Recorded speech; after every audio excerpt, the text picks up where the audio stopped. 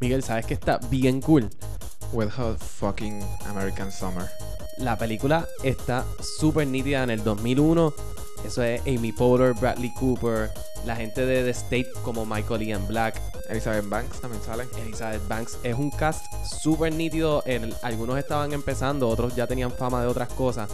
Pero la película está bien cool. Empieza media rara. Sí, es bien weird. Es Actually, un cult movie, es super cult. Empieza, en mi opinión, normal, pero no graciosa. Y después cuando se pone rara, está Es que se pone bien súper cool. Para mí, las memorias que me trajo eran películas como Monty Python, The Meaning of Life y Life of Brian. Eso es el tipo de comedia que me recuerdo. Súper absurda. Sí, super azul y super cultish. Como Exacto. que demasiado viajera. A mí me encantó. Y jugando con los extremos de lo que puede ser la comedia, porque realmente todo es bien irreverente y bien surreal.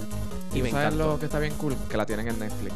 Tienen la película en Netflix y ahora Netflix tiene una serie De 8 episodios. de 8 episodios, que es lo que pasó antes de la película. El El primer día. Porque Wet Hot American Summer es el último último día. día y la serie es el primer día. Pero tienen que verla en el Sí. orden cronológico como salió.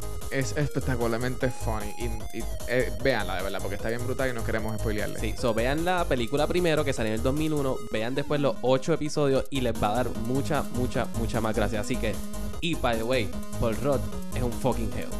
Yes. Y no envejece. Y no, se pone más joven. Yes.